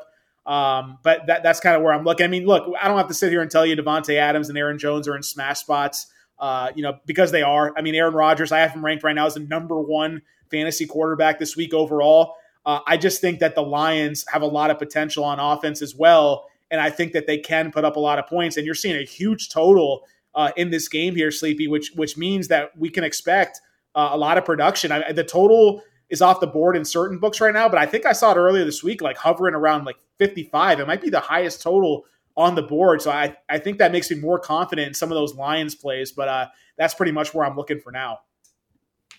You know what? I'm sitting here looking. I'm like, all right, I can't find any props. And then as you're talking, I'm going, you know what? I'm going to ask Chris this question, see what he says. If Aaron Rodgers could go ahead and say, I want Patrick Mahomes to play this team this week, who would it be? Let's see here. I mean, would it be the Dolphins? I mean, they have to be in the list, right? Yeah, they've got to be, because they have the best defensive back tandem in the league with Xavier Howard and Byron Jones. And you meant Rodgers is going after his like personal record. He's going after the MVP. I mean, I'm playing against Aaron Jones in a fantasy league, so I hope Rodgers throws 5 touchdowns and Jones gets none of them. But I hear you on that one for sure. That's what I'm thinking. I'm sitting here thinking, I'm like, yeah, I want Aaron Jones. And the play. And when you said you had Rodgers at number 1, I'm like, that's all I needed to hear. Because as you were talking, I'm sitting here going, if Rodgers is going to close the gap on Mahomes, it's got to be in this particular game. It's got to be this week. Like Mahomes you know what? Mahomes is going to throw a freaking interception this week. I'm glad I gave that out. I'm thinking Mahomes is going to have a bad week. It's going to be like one of those kind of, subpar. Maybe he has 240 yards, 1 TD, one touchdown, 1 interception, and Rodgers goes bonkers this week. I think Rodgers is going to be calling his number a lot this week. because do they really need anything to go ahead and beat this particular Lions team? I think you're right. Rodgers probably should be ranked number one. We don't have any props. So what I'll recommend here is maybe if you guys can find Aaron Rodgers over touchdown passes over 1.5, look for that. Maybe we look for his yardage. Maybe we look for his completions. Maybe we even look for his attempts. Yeah. Chris and I will probably, we do our live stream, Chris, every Sunday. So hopefully we'll have something by then. And then I'll feel a lot more comfortable when I have numbers to look at. Yeah. And I think you and I are probably thinking the same thing here, but I have a gut feeling now that I'm thinking about it that Rodgers is going to go bonkers this week. Yeah. I've got Rodgers 1, Wilson 2, and Mahomes 3, and Mahomes is 3 behind. I normally would have Mahomes near the top, like absolute top, but because the matchup dings them slightly, and then Rodgers and Wilson on the opposite side have absolute like dream matchups against those secondaries. They're locked into the top two, Rodgers and Wilson. I could flip Wilson and Rodgers, honestly. But when you add the fact that you brought up here about him chasing the personal touchdown records, chasing the MVP race against Mahomes, that's why I got him over Wilson right now is in terms of 1 versus 2. But, I mean, you're in a great spot if you're starting either of those guys in fantasy this week for the playoffs. Yeah, I think this has got to be the week that Rodgers has to make up some type of ground. If it doesn't happen this week, more than likely, I think Mahomes pretty much, he's going to wrap up that MVP. But this has to be the week. I'm actually quite surprised that you have. I don't want to say I'm surprised you have Mahomes that high, but I think you're just thinking it's Mahomes. He's liable to go out there and do whatever the hell he wants anyway. So I get it. But I like the fact that you have it. I like the fact that you got Russ up there, too. That makes me feel really good as well. Let's jump over to Falcons and Chargers here, Chris. The Falcons are going to be -2.5, -1. Total 49.5. I was on this over, I think, on Wednesday on our podcast. I gave that out at 48.5. That one has gone up. I still like that over. I think that number is wrong. I think it should have been 52.5. And somebody had mentioned that that the Falcons have been struggling on offense. And that's maybe one of the reasons why this total came down, why it wasn't 52, that it would be 52 if the Falcons weren't struggling on offense. But they've played the Saints. I think it was 2 out of the last 3 weeks. And in the game in between the Saints, they actually performed rather well. So, I mean, they're not playing the Saints this week. They're playing the Chargers. They give up 45 points to the Patriots, who literally could only put 3 points on the board last night. The Patriots have no offense. So I don't know what the Falcons are going to do, Julio, or not. I still think the Falcons put up a ton of points in this game. I think the Chargers will put up a ton of points. I lean a little bit here, believe it or not, to the Chargers.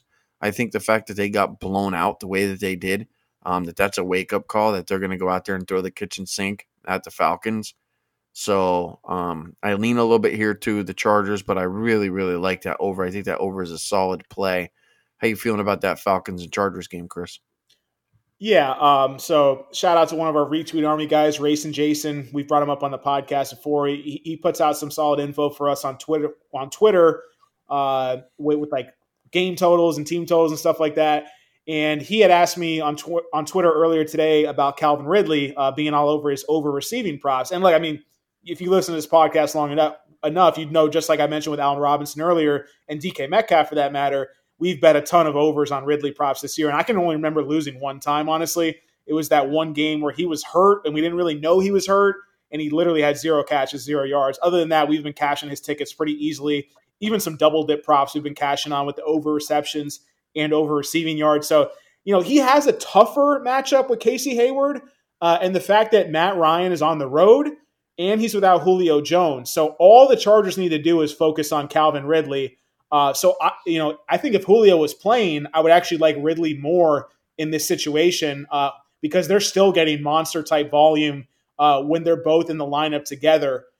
Just like you're kind of seeing with Tyler Lockett and DK Metcalf, but even more so with these two guys. So having said all that, I think Calvin Ridley's a guy that needs to be set above 75. He's at 74.5 right now. I think he's a guy, elite talent in this league. I'd put him right in the top 5 in terms of dynasty fantasy prospects, with DK Metcalf, with A.J. Brown, maybe even with a guy like Justin Jefferson, for example. So to me, I definitely like over 74.5. The only point I made on Twitter was that, hey, he's got a tougher matchup than usual, and the fact that I think the efficiency is going to lower with no Julio in the lineup with Matt Ryan. His splits without Julio are just massive this year. And, we're going to see the Falcons on the road struggle a little bit more than usual. But I do like Ridley. We'll see if he makes the official cut list for the player props column. Other than that, I mean, one interesting tidbit that I picked up here looking at the lines on DraftKings for this game, Sleepy, is that a guy like, you look at the Falcons running back situation. The Chargers are like in the last month, I think they're the worst rush defense in the league, them and the Texans for that matter. So a guy like Ito Smith, who's been like splitting time with Todd Gurley, and Todd Gurley barely got any work last week, but Ito Smith's rushing yards at 20 and a half. And I don't know, man, it's kind of like a thin, like off the board type of play, but it seems like he's passed Brian Hill as the secondary back in that offense over these last few weeks. And he's looked good from time and time again, and he's involved in the passing game too. So he's a guy I think, I don't know, I can't trust Gurley's knee at this time in the year. And we saw him, he barely played the last couple of weeks. I know he got a little more snaps last week, but the last 2 weeks combined, Ito Smith has 20 carries. He had 12 carries 2 weeks ago, 8 carries for 36 yards last week. He had 8 carries for 36 yards against the Saints. So this is a much better matchup, literally the opposite type of rushing matchup that you can get here. So I think the Falcons are going to try to run a little bit. I think that's going to help them open up the passing game. So I like Ito Smith over 20 and a half rushing yards. Gurley's at 39 and a half. So I think the fact that Smith is like half that number is just wrong. And then Ridley as well. And on the Chargers side of things, I mean, Keenan Allen, huge bounce back spot for Herbert, for Keenan Allen. Right now, I'm going to lean towards Eckler under rushing yards because the Falcons, I've mentioned many times on the pod, that they're a top 10 run DVOA defense. It's where you want to attack them. They're a pass funnel defense through their secondary. So, I know that's a lot I'm talking through here, but Ridley and Ito Smith, I like their overs in terms of receiving for Ridley, Smith for rushing, and then Eckler under rushing. I think he's going to be more involved as a receiver than anything. Keenan Allen, I'm not seeing the line for him on DraftKings, but he's a guy where if you're seeing the receptions prop less than 6, I definitely think you want to play the over on that. That's a number he's hitting with consistency almost every week. So that's where I'm looking right now. There could be a couple other plays we look to as we start digging through the numbers a little bit, as I start to write my column tomorrow night and put it out Saturday night, Sunday morning. So that's where my thoughts are right now. Probably going to be at least 2, maybe 3 or 4 player props that make the official column from this game here alone. Yeah, I don't see any Keenan Allen right now on DraftKings. You took my guy though. I'm going to take Eckler, Chris, and that was one of the things that I was thinking about. Like, everybody keeps talking about Atlanta's defense has gotten better, but their pass defense hasn't. Their pass defense is still ranked 3rd worst in the league, but it is their rush defense that's gotten, considerably better. But that rush defense wasn't anything special in the beginning of the year either. Like, once Raheem Morris took over, it was like, I can probably, at least get this unit to play a lot better. And it seems like it's the linebackers and the defensive line that are really stepping up. That rush defense has actually become rather stingy, but I think Eckler goes over his receiving yards in this game. 39.5. I think that's fair. I mean, if you go back to last week, what did Herbert have? He threw the ball 53 times, but he only completed like 26 passes. And I think that this is going to be, I think last week it was a game that kind of blew up in their faces where it didn't. I think the Chargers want to see what they have with Allen, Williams, Eckler, Henry, Herbert. I think they want to see, what they have. And I think maybe last week, that was kind of the plan. And the fact that they just got smashed the way they did, I think they come back and they use their starters a whole lot in this game. It's not like they have anything really to play for, but I think you're going to see Eckler probably get a lot of run in this one. I kind of agree with you. I don't think we play him rushing yards. We play him over receiving yards. His catches were, I think they were 4.5, might even have been 5.5. But I think 39.5 yards is a little bit low for Eckler. I think he's probably going to do some damage in this game. So I'll do that.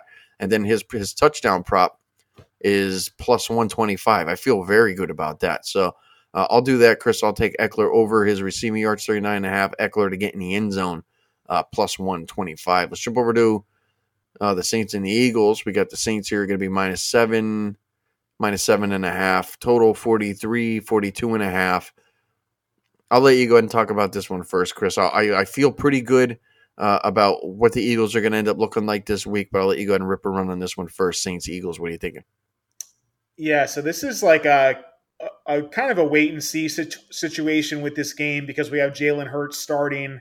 We don't know what this offense is going to look like. I mean, these could be two very similar looking offenses, Sleepy, with Taysom Hill and with Jalen Hurts. So, I think that the Saints are prepared for this because they've been facing Taysom Hill in practice for the last month as a starter now. So Jalen Hurts is profile is very similarly to Taysom Hill. I think Hurts will open up the offense in terms of rushing efficiency. We've seen it with Taysom Hill, where Latavius Murray and Alvin Kamara both have been more efficient on the ground, but not necessarily involved through the air. So we're seeing Miles Sanders right now is rushing total at 50.5. In a plus matchup, I would definitely like the over with Jalen Hurts under center, but this is one of the toughest run defenses in the NFL. So the only place I'm going to look right now, it's more of a lean than anything because it's set pretty high already. I think the books are already accounting for the fact that Hurts is going to scramble a lot. He's going to get out of the pocket and try to ad lib and run it. So his rushing total is set at 39.5. That's a lean right now for me, 39.5. And other than that, we don't know who Hurts is going to favor in the passing game. Will it be a combination of Goddard and Ertz? Will he look to the slot for Greg Ward? Will he develop a connection with a rookie Jalen Reagor down the field? We saw him connect on a touchdown pass to Reagor last week, but too small of a sample size for me to really buy into anything here.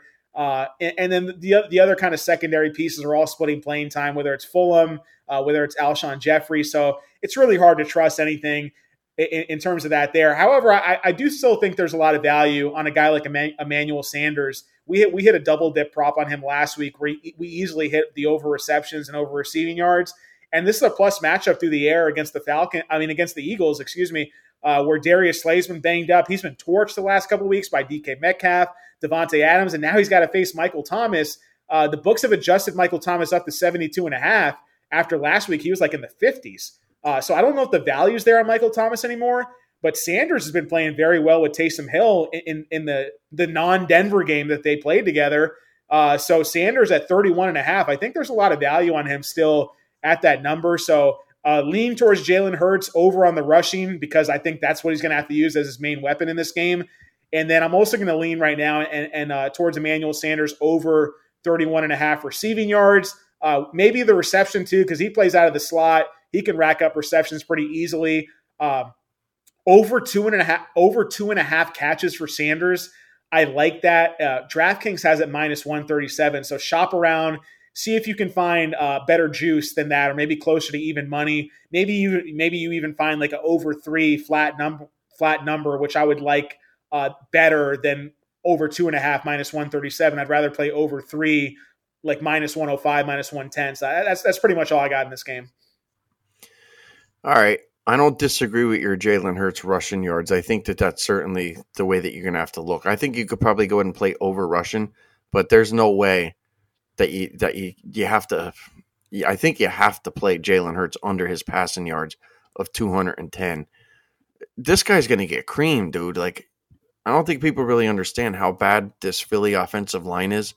It's bad. They're the worst in the league, and they're going up against a team that they're not going to give you anything. And we know right now that the Saints are coming into this game motivated. It's a road game. They need to be up.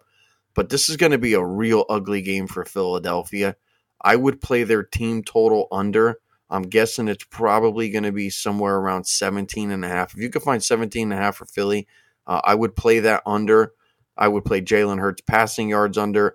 I would look for New Orleans Saints sack props. If you could find 3.5 sacks, I would hammer that one. I also think that if you can find passing yards for Taysom Hill versus Jalen Hurts, maybe you look at that. Now, some books are going to go ahead and put a yardage on that. Some books are going to put juice on that. But I think if you could get a relatively fair price on that, I would look at Taysom Hill. This is one of the things that Peyton's going to want to do. Right now, they have Taysom Hill at 208 passing yards. They have Jalen Hurts at 210. So I'm guessing you'll probably be able to find that. Peyton doesn't want Taysom Hill running the ball like a maniac. He wants to develop him as a passer. One of the things that was really in the media this week was that there is no Jameis Winston. Jameis Winston is a backup quarterback for the Saints, and that's what he's going to remain. If Jameis Winston doesn't want to be a backup quarterback and wants to press his luck somewhere else, there's a chance that he might, find himself out of the league.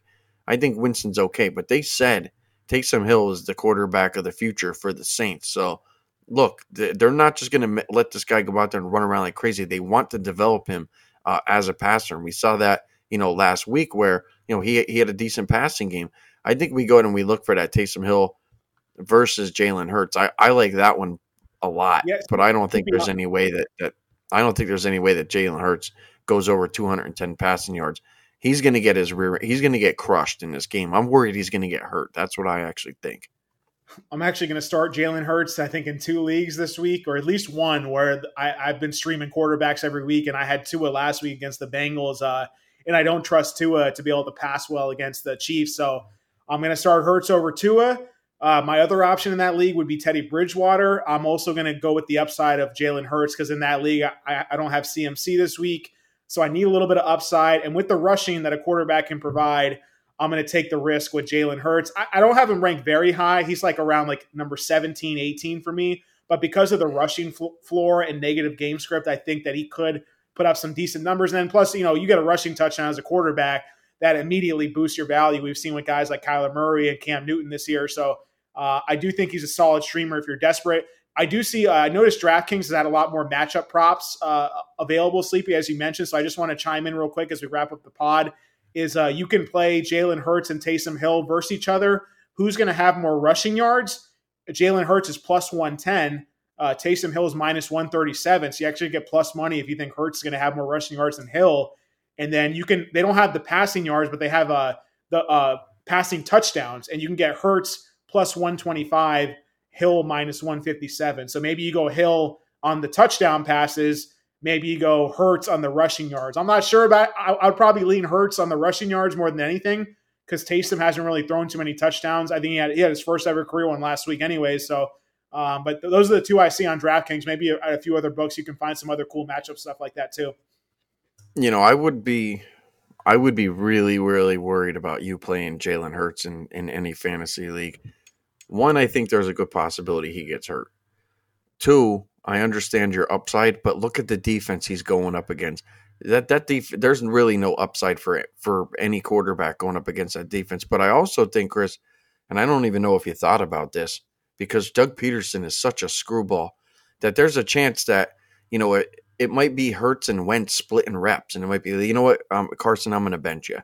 And that's fine. But are they going to bench him for 4 quarters? I don't know. If they need a guy to come out there and go ahead and throw the ball at some particular point, let's say Hurts is out there just getting crushed, and it's like, all right, this guy, we got 47 total yards of offense going into halftime. Maybe they go right back to Wentz. My gut feeling says that Hurts doesn't finish this game, or he doesn't end up playing the entire game. That's just my guess. I feel the same way with Tua. I feel like Tua has the same downside. So my only other option would be like a Mike Glennon or a Teddy Bridgewater. The Bridgewater was, I thought when you said Bridgewater, I'm like, you're crazy. I thought you were crazy. I think that's what I thought. But there's garbage time potential for Jalen Hurts, and I think they drafted him high.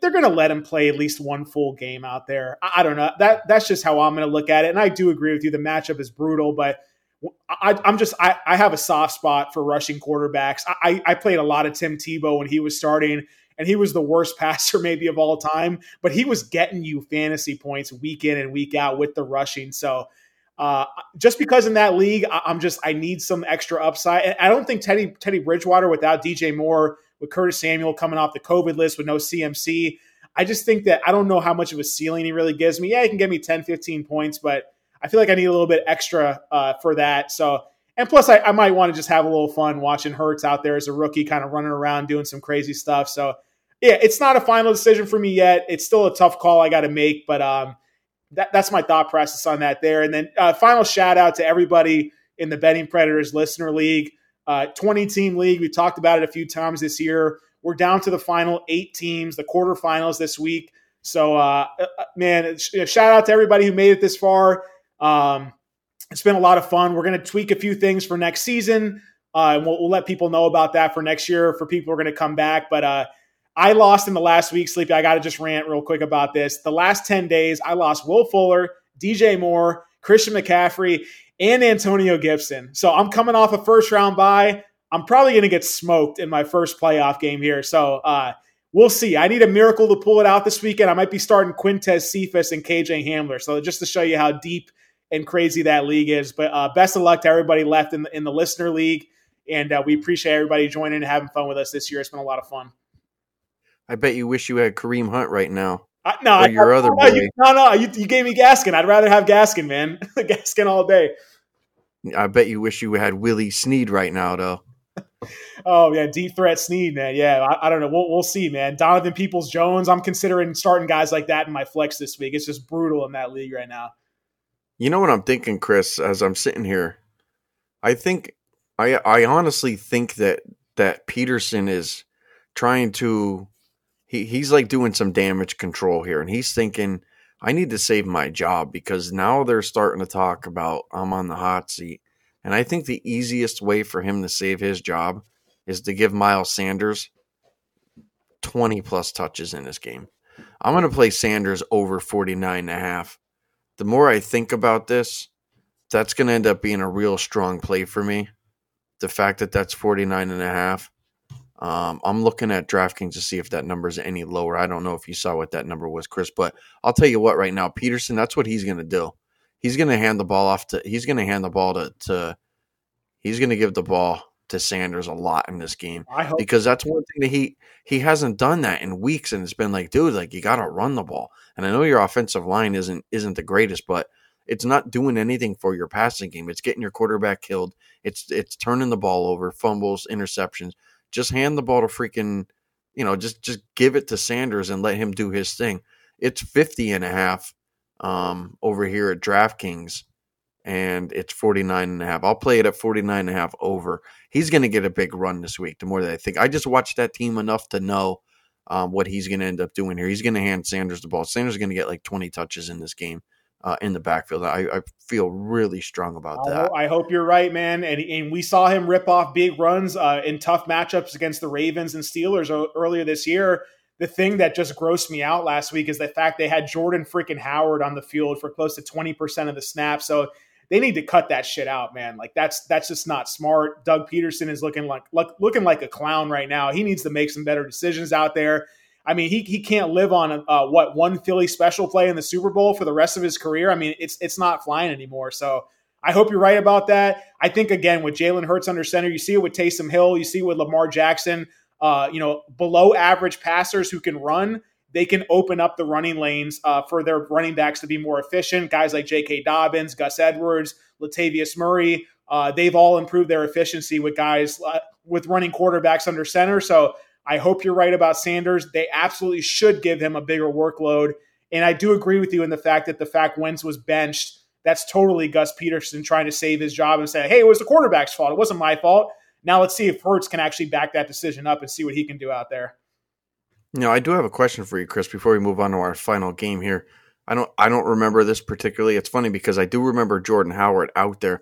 But do you remember, was he out there with Hurts or was he out there with Wentz? Because I could have swore he was out there with Wentz for a decent amount. I'm going to go through. I'm going to look at the play-by-play because if I see Howard out there with Wentz, which I'm guessing that's probably who he was out there with for, the majority of those snaps, then I don't think that there's any way that Sanders doesn't get a bunch of run here because how many plays does Howard actually know? To go out there and he's going to get Hurts killed too. I don't know. I don't know. We're going to go and we're going to play Sanders over rushing, but I'm going to look that up and see how many touches that Howard ended up getting with Hurts on the field. I do want to go ahead and look at that. I think that's could be something that we'll probably touch on that a little bit more on Sunday. All right, Chris, let's jump over to our final one here. This is a long podcast, but I feel like we hammered some good stuff out here for our listeners. We got the Redskins 49ers. 49ers going to be -3. Total 43.5.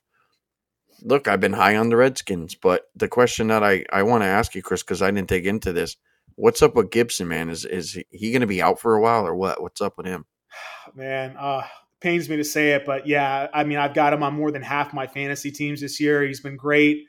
I was super high on him in drafts, and turf toe, it's tough to see a guy coming back in less than 2 weeks from an injury like that. So, man, I got my fingers crossed. I'm hoping and praying that maybe week 16 for the fantasy championship, he might be back. But until then, it's going to be a lot of J.D. McKissick and a lot of Peyton Barber running into the back of his offensive lineman for like 1.5 yards per carry. So I don't know. This is a game where I really don't have a great feel on, Sleepy, in terms of player props. I respect the Niners defense, even though they were ripped apart by Josh Allen. I think they're going to have a bounce back spot here against the Gibson-less Washington football team offense. So yeah, I really don't have a good feel. If you're confident in the 49ers and you like them in this spot, then you got to love J.D. McKissick receiving props over. Even in a neutral script, you got to like J.D. McKissick over 35.5 receiving yards right now. I'm seeing on FanDuel. So, we've hit that a lot this year. And the only other play I would go to would be Brandon Ayuk. He's getting the air yards. He's getting the targets. Even in a tough matchup, we've seen in tough matchups for him in the past, Mullins likes to lock on to his wide receiver one down the field. And they're going to keep Deebo Samuel in that gadget type of like receiving role near the line of scrimmage. So Brandon Ayuk, I think he's a guy. 52.5 is too low of a number for a talented guy like that. And he's been smashing that number in the last like 4 or 5 games he's played. So I think I will go to Brandon Ayuk as a potential official play for the player props column. But outside of that, there's not really anything I like in this. And Terry McLaurin, he had his first down game of the year last week. Could he be a little bit banged up? Could defenses be keying in on him a little bit more than usual? I'm not sure. He's a play I usually like week in and week out, but I don't know. I kind of want to keep my eye on that and see what's going on with him. Other than that, I would look towards McKissick and then Ayuk on the San Francisco side of things. Yeah, I'm going to go ahead and play McKissick over his receiving yards. I was looking for the receptions, but it's not up yet, so we'll have to go ahead and we'll hit that Sunday. I think he's going to be out there 70% of the snaps. So 35.5, that seems low. I'll play McKissick to go ahead and get in the end zone as well, plus 165, but I'm going to look for his receptions. Even if it's 4.5, I'm going over. I'm thinking it's going to be 5.5. I'll go over that too. I wouldn't be shocked if this is one of those games, Chris, where McKissick ends up with 10, 11, 12 catches, and it's not like we haven't seen that before. All those tickets when you were catching left and right with McKissick, I mean, it was like there were some 9, 10 catch games. So I think McKissick has to be a big part of this offense in order for Washington to go in and get the win here on the road. Well, that'll do it, guys. That's our podcast. We went an hour and 40 minutes. And as Chris said, he'll go ahead and maybe he'll throw some stuff out for you guys for the primetime game. Again, it was a long podcast here, but we got to cover all the games for you. 15 games we covered. But you guys can go ahead and find me on Twitter at SleepyJ_pregame. You can get Christelle at Mad Journalist. It is MADD Journalist. Make sure you guys jump over to thebettingpredators.com. Make sure you guys check out all the articles. Subscribe to the podcast. Leave a review. Some of you guys have left some reviews, and you guys haven't said we suck, so that's a good thing. What else we got, Chris? Sunday morning, maybe between 11 and 12. Maybe we'll go. I'll wake up early, Chris. I usually try to sleep in on Sunday because it's generally a long day. But we'll get that live stream going this week for you guys. We were off last week with that, but we'll certainly do that this Sunday. And we'll go over the Green Bay game and a lot of the props and stuff like that weren't listed. That we were kind of targeting and going ahead and keying on for this podcast. But with that said, I'd like to wish you guys all the best of luck this weekend. Enjoy the games.